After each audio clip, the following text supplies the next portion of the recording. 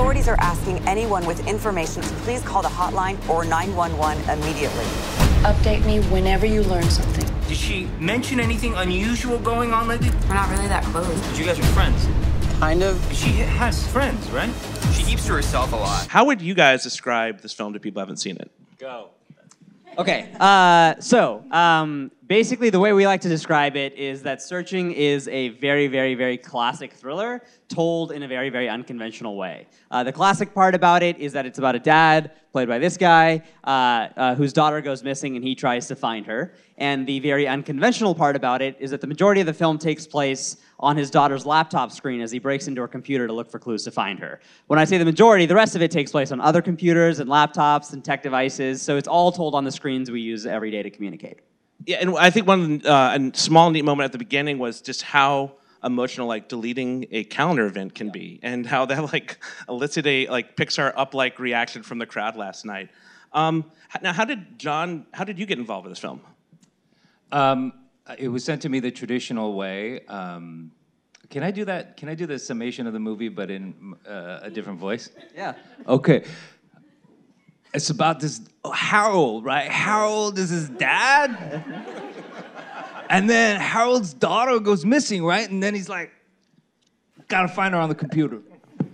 Nice. All right, well, that's exactly that fits in. Luckily, maybe there is a freak show at some point too. I don't know. So it came to me the traditional way through my agents, and my first impression was that I really loved this, the story, the genre I wanted to do. I was very suspicious of telling it via screens, and on that basis, ended up saying no.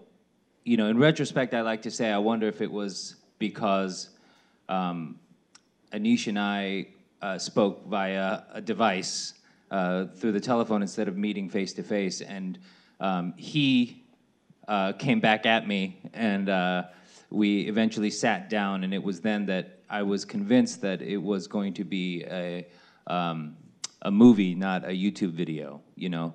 And he explained what his intentions were in the storytelling, and also I just sort of developed a crush on Anish, and decided we need to on the record. And decided I think there's a path to doing this movie, and if anyone could do it, I felt at the end of the meeting that it was him. And Seth, how would you describe it as a co-writer? Oh man, how would I describe John's crush on Anish, or the? Yeah, let's go deeper now. The film, because I feel like describing it is tricky. Severe. Severe. I mean, no, I think the way Anish describes it is exactly how we always talk about it. It is, first and foremost, it's a thriller. It's a regular film. It has all the ups and downs and twists and turns, and as you mentioned, like the emotion that you get with any film. We just happen to make it in a really crazy, unconventional way. To be honest with you, like, when Anish and I are writing partners and he directs and I produce, when we first had the opportunity to make this film, we also said no. Yeah. Actually, it seems to be a pattern. We pitched it as a short film, and the company who had also produced Unfriended was like, "Can you guys make that into a feature?" And for the same exact reason as John, I think we were hesitant. And it wasn't until we kind of came up with this opening montage. For those of you guys who saw it, it was an opportunity for us to like use this crazy conceit, but tell a really grounded, human, and most of all emotional story in it. We kind of call that opening montage like a Pixar's Up meets Google commercial montage. That's really good, and I think it's also interesting because this is your first feature film, so you have a background in short films, and so I'm asking this for a friend who's intelligent, handsome, maybe a tech writer, who also does short films. But how do you leap from doing shorts into an indie film, and specifically this one? Maybe another way of asking that is, how did you get to Sundance and win? Carefully and over a long period of time. So basically, before I was making this film, I was at Google in New York City at the Google Creative Lab, and I was sort of writing and developing and directing commercials, which was a gig that I had just kind of found my way into, thank God. But it was there where I really learned how to sort of emote on computer screens, and my bosses had made some of the best Google commercials, actual commercials, period. There was one, if you guys remember, like on the Super Bowl a few years ago, 2005. It was one called Parisian Love, where it's all told on a Google search bar, and it's about a kid who goes to Paris and meets the love of his life, and it's just told through the searches on Google. And then there's another one that was just on Gmail about a dad writing letters to his kid called Dear Sophie, and it kind of follows the growth of this kid. And I remember thinking, like, wow, these are such unconventional ways of telling this story, but the story itself is so universal and something that we can all relate to.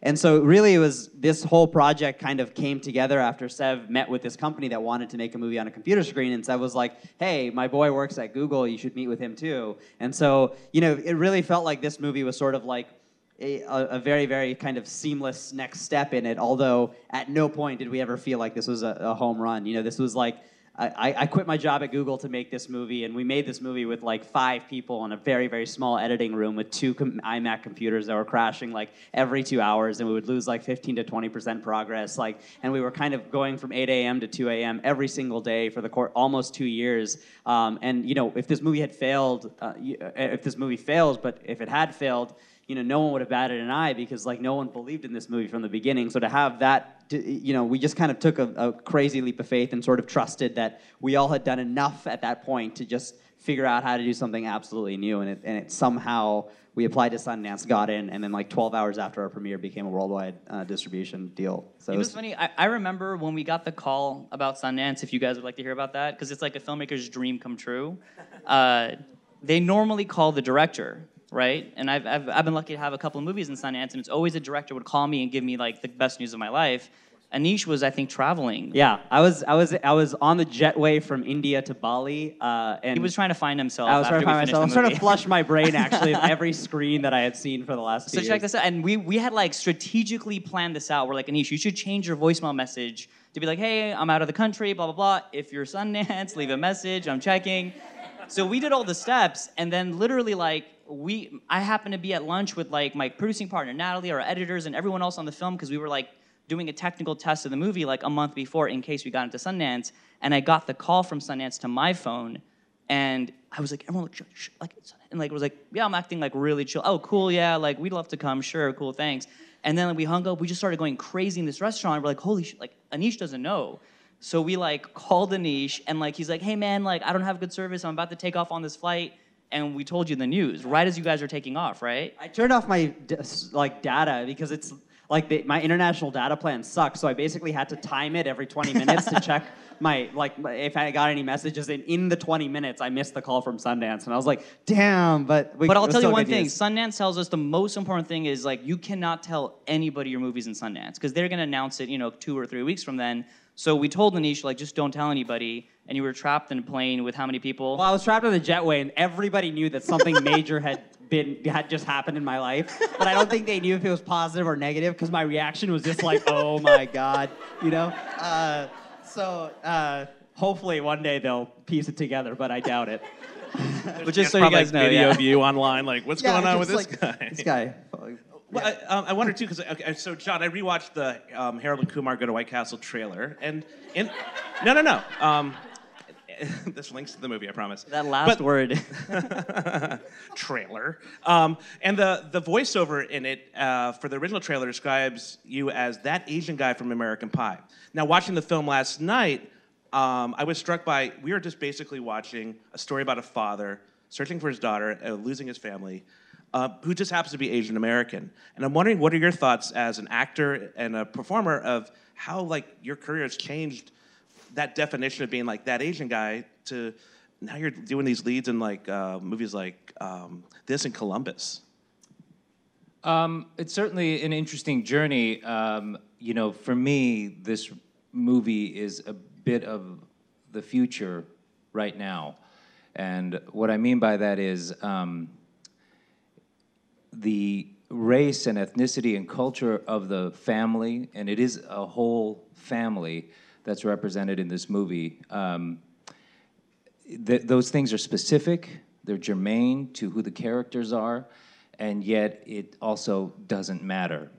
And I think, and I've been saying that for a while, I used to take pride in my, in the fact that I would be cast in white roles, that was a point of pride because I had resisted what they had written for me, or for Asian men. And but this is, to me, where this is an example of the end game, which is to get to a place where the character was written on the page, Asian, but it also is not a point in the plot. And so this is, in some ways, a culmination of that journey of that auspicious start. I wonder, like, to follow up with that, like, as we see other movies coming out right now, another Asian movie out, it's in the title, Crazy Rich Asians. I'm wondering, like, what does that future look like continuing to move forward? Continuing to move forward. What I guess,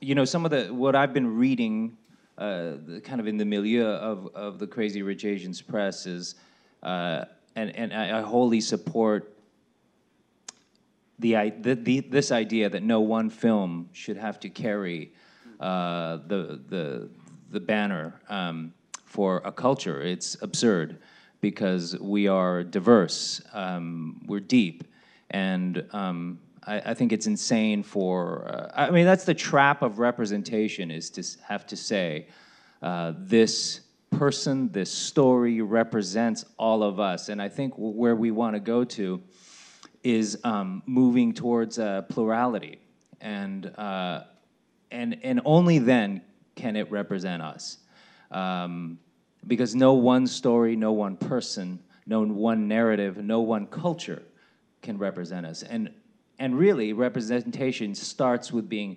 absolutely specific, and you know, when you foist the yoke of representation on any one project or person, you're going to have to be general. And that is not authentic, it is false, and it will not work. IMO.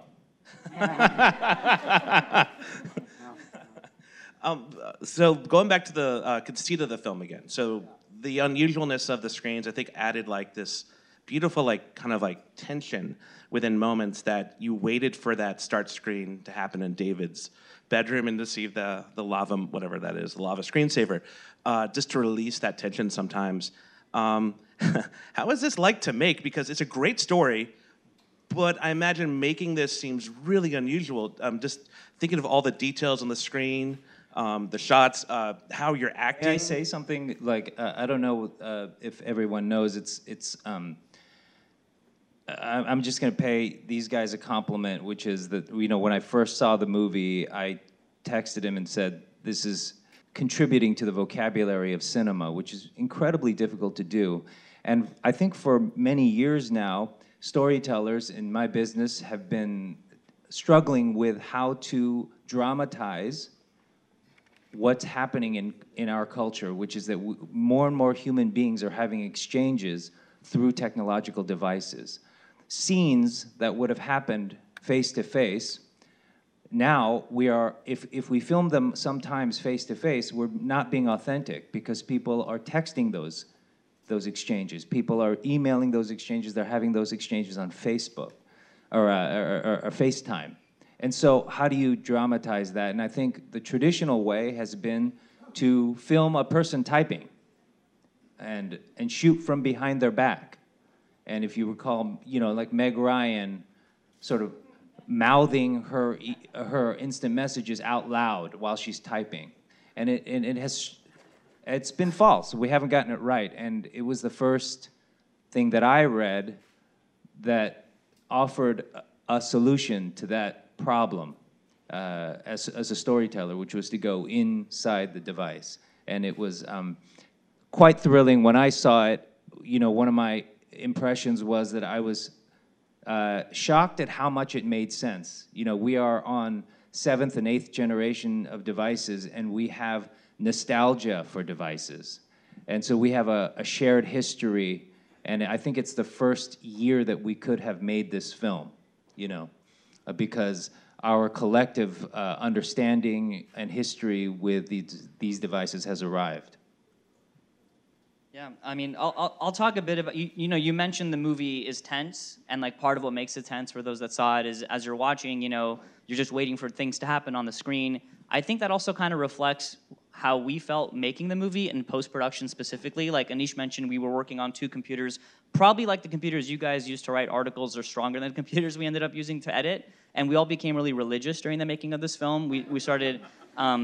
We became like followers of the Rainbow God. You guys know the spinning Rainbow God? Like every time we'd be editing, like it would pop up and we just start praying, like please, don't delete everything we just did for the last 3 hours, and it usually did. So it was kind of like it was crazy because we were trying to like come up with a path that hadn't really existed before. Yeah, and speaking of a path that didn't exist, the first thing that we did with this film. So basically, for those of you guys who don't know, like how exactly we shot it, you know, in the film, there's all of the footage that is on a computer screen. There's a Skype camera, or there's like YouTube videos. There's news footage. There's every website, just basically your computer. And then there's the way that we're seeing it, which is our additional camera that we're adding to all of that.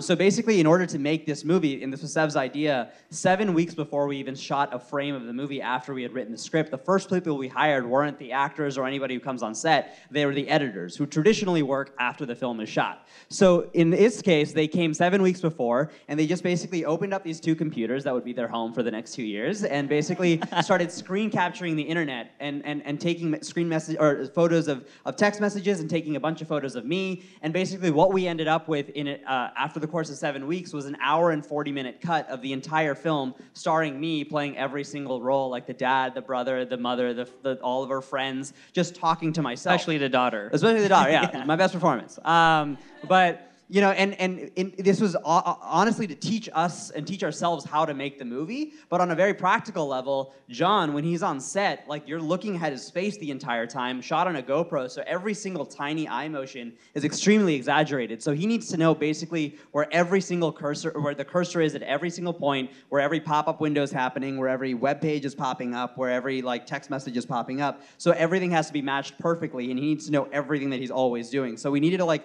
make the movie first, so we could make the movie, so we could take that footage and put it back into the movie that we had made first, and then continue to make the movie again. Got it. Yeah. Got it. No, I'll say, so you're talking about like YouTube windows, Facebook plays a prominent role. How did you get, like, do you need to get permission to use that stuff on screen, or how did that go about? Yeah, so, I mean, for us, one of the most important things, like, I think historically, one of the big kind of ideas that we wanted to do in this movie is get the internet right. And I feel like no Hollywood movie or television show or anything for that matter ever does technology right. Like they always cut to a phone and like the text messages are massive. It's just like shows you what you need to see. Or like you cut to a website and it's just totally made up and they never show you logos. And we were like, no. For this movie to work, it needs to feel like this is your computer, nothing here is made up, you know, everything is totally real. So from day one, our biggest kind of like philosophy was, and this is something that we backed with basically a legal team that had made Unfriended, which was another movie that came out before, and also represented Family Guy, was just basically like, if we're showing these applications the way billions of people use every single day in a way that isn't lying or isn't portraying them in an overtly negative light on purpose, why not use them? You know, and we're not doing that. This movie isn't a indictment on technology. It's just, in a weird way, showing that we live our lives on screens by the pure fact that we're able to tell a story that has about a dad looking for his kid on screens. Yeah, in fact, that actually, it adds like a layer of comfort too when you're first watching it. The first few minutes, you're like, oh yeah, I get this, or like you hear the windows chime, and it's like, oh yeah, that. Yeah. But I think also because of that allows you to get to know the family. ASMR, it's the windows chime. But it allows you to get to know the family and set the plot up so when later things happen, you're just like losing your mind. Like I don't want to see it, but I want to see it, kind of thing. So going back a bit here with, there's all these details on the screen. There's like all these side details, and one that popped up was like a news scroll, and it said something like, Hollywood producer is suspected in film editors. It says Hollywood producer, prime suspect in murder of film editors. So that could be so many people. Really. It could be a lot of people. Yeah, it could be a lot of people. It could possibly be Sev, the producer, sitting right next to us. The editors are fine, okay? They're fine. One of them We have is not totally seen them. live. We have not seen them, guys. So basically, this film and the script, we're always talking about the plot. But if you pause this movie, you can always see other things. So once you see this film, to the majority of you guys, try and look at anywhere apart from the main action. The second time you see the movie. The second time you see the movie. Or the first time if you want to pay attention for clues. But every single line of text in this movie, whether it's the side text messages if you open up iMessage, or every single email, or every single description of every Finder file, what date that was added, the size of the file, the type of the file, every time, every single website, it all was written by us for this movie. So every single line sort of had to have added significance, and there was a lot of clues, side stories, subplots, everything going on. So we had a lot of time for fun. I mean, my favorite one that Anish wrote was early on when you see David texting with his daughter. One of the side texts is from a woman named Hannah, who I guess he had gone on a eHarmony date the week before, and she's like, "Hey, had a great dinner, would love to get a second drink." Yeah. And then a couple days into the movie, she follows up, no response. And then when his daughter's missing and everyone knows about it, she's like, "Oh, your daughter's missing. Maybe next week." So it's we wanted, the movie's so tense. There's all these really fun subplots and huge Easter eggs that no one hasn't, people haven't caught yet. So we're gonna be really excited. You can piece the movie together if you look to the left and right, but I don't think the first time we try to kind of distract you a little bit. Well, it's hard because going back to it, having that camera mostly centered on John's face, his reactions, his eyes and eyebrows tell so much. I'm wondering, John, as you're filming this, how did you link the emotionality of it, but also just the technical hurdle of kind of being between, literally being wedged between two cameras, one in front and one kind of behind? Yeah, it was. I felt, kind of a little lost, or I was just struggling with my performance the whole movie. It turned out okay, but. He's great. He's phenomenal, yeah. This is so unlike anything I'd ever done before that it was, I just didn't have anything to hold on to. And, and also there were no people on set. And so I was doing all of this, I was performing alone, and that's really unnatural. I always try to avoid even blocking scenes. Sometimes people blocking is how you stage a scene, and sometimes directors like people, that shot of the guy talking, gazing out the window and ruminating to a person behind him. And sometimes the directors will like that kind of staging, and I don't even like that, because I want to, if there's a person in the room, I want to look at them and talk, because it always it's the best way to a good performance. And so not having a person on set was strange and difficult. So it just really was about being super specific. So even some of those, there's chats with other characters, they're not even in another room or in the part of the studio? Sometimes there were, Deborah Messing was on location. She was in another room, and we communicated via an earpiece. But that's also another weird thing for me, just having an earpiece in. And she was on the screen, but we couldn't do a normal size because... This program wouldn't allow us to expand this video of Deborah Messing in this other room past this size. We kept trying to open it up, but it wouldn't let us. To be clear, we were using software that you use to set up security systems in your home. So I thought that there was supposed to be 4 cameras. We only had 1. Yeah, that's true. So we have a unique thing here. We have a gentleman with the first feature film, an indie film. You've produced several wonderful independent films, especially Fruitvale Station. But John, you've been in a lot of popular films, like the Star Trek series and Harold and Kumar. And I'm wondering what you guys think of this proposal for the Academy Awards of having a popular film genre. I don't know the details of what those details are going to be. I certainly, personally, appreciate the focus on quality, and I hope that that doesn't obscure the overall goal of the Academy Awards, which is to reward craftsmanship. Well, what about you guys as indie guys? I think we went from having no shot at the Academy Awards to 1% shot at the Academy Awards. So pretty excited about that. No, they haven't released any details about how it's going to work. What best popular film means. What is the definition of a popular film? Is it box office? Is it marketing spent? We don't know any of that. So they just sort of announced it, and I think it's part of a larger proposal to kind of bring up viewership and everything. which, but you know, I love the Oscars, so I'm sure they got it. I mean, figured out. I don't like to pass judgment until we have more information, but I hate it. I think it's like, I feel like it takes. All right, now we have a films- 0.5% chance. I think. What I mean by Awesome. We hate went it is from like Oscar I'm hopeful to- totally about it. I mean, I just worry it might give films that would otherwise be up for Best Picture nominations. Like, if I'm an Academy voter, would I want to vote for Black Panther for Best Picture if it can get most popular film? Like, that's why I'm not a fan of it personally. Black Panther Award this year. Well, and I wonder because you worked with Ryan Coogler, and so if this had been around for say something like Fruitvale Station, that might be different than the fact that his first major giant film, Black Panther, is probably going to benefit from this. No. I mean, I don't know. I can't speak for Ryan, but again, in my opinion, Black Panther should be up for Best Picture.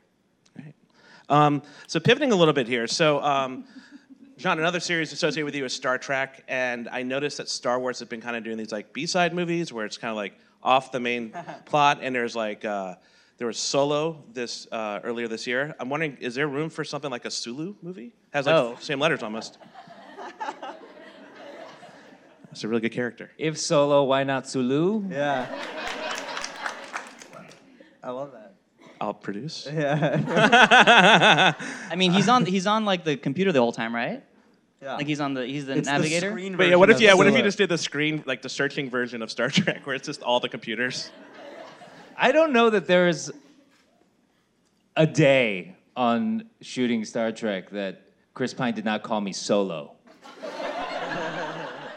What did he have like a retort when he did? No, I answered to Solo. You wouldn't do like a Wookiee thing, like. You know, I'm not walking into that. Fair enough. John, this is like a really weird question / comment. I love your hair. You have like the most amazing hair. And like I'm curious, like, do you use like pomade? Do you use like gel? Is it like egg whites? Like what? I wish I had that hair like all my life. Well, Blubber. No. Or, like artisanal though, probably, right? Yeah. All right. So as we moving away from searching a little bit, what are some projects you guys are working on next or hoping to work on next? Well, you know, one at a time. I can't really. It's hard for me to multitask on two major projects. But our next project right now, and this has all been like a result of this movie coming out at Sundance and now coming out, is that people actually care about what else we want to make, which is like I never thought that that's what I wanted, but now that's all I want. And we basically got a chance to write another film that we've been developing for a long time. For about a year before in the editing room of Searching. And basically, it's another thriller. It's still about parents and kids. Everything that we've made so far has been about parents and kids. This one's about a mom and a daughter.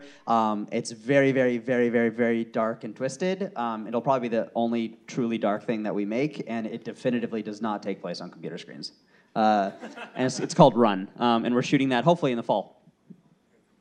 I'm doing a feature next that hasn't been announced, so I don't think I should say anything. Sulu? Sulu? The Star Trek story. Sulu, a Star Trek story, yeah. And I'm with Anish. Yeah, doing so Run. Sev and I wrote Run together.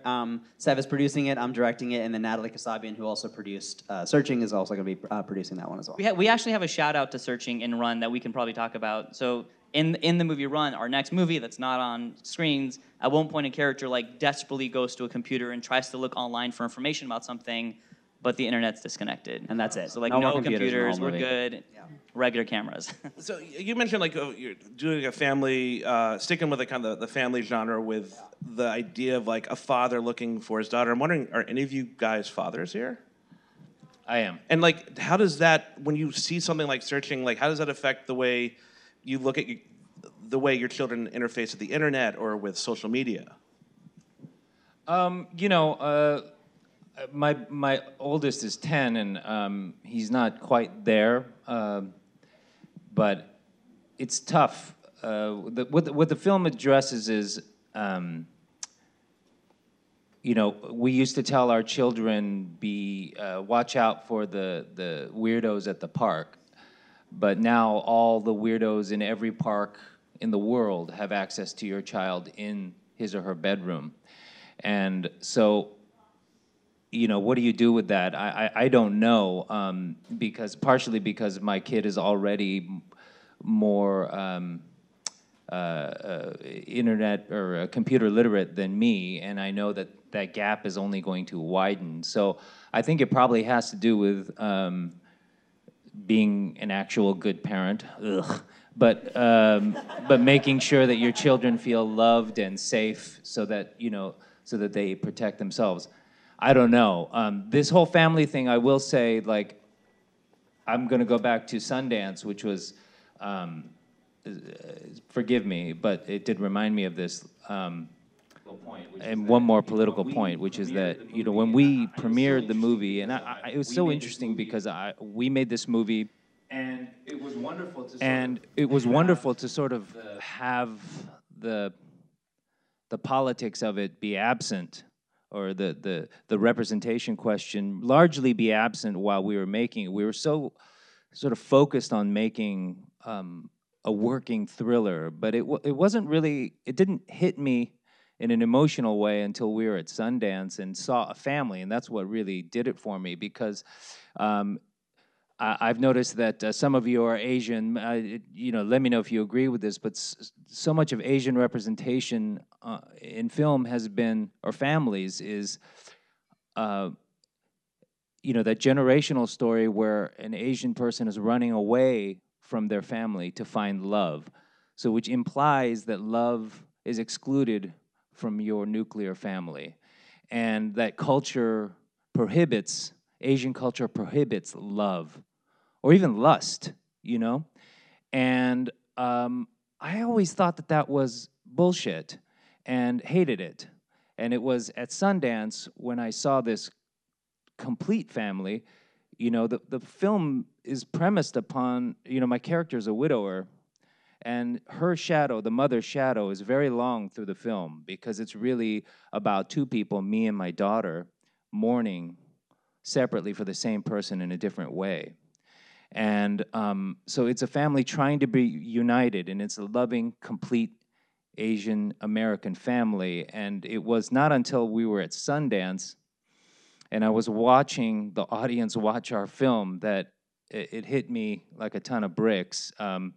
Because Sundance, I guess, is, to me, the most important film festival in the world. All right, makes sense. So let's give a big hand to these guys for coming out today. Thank you guys for coming out.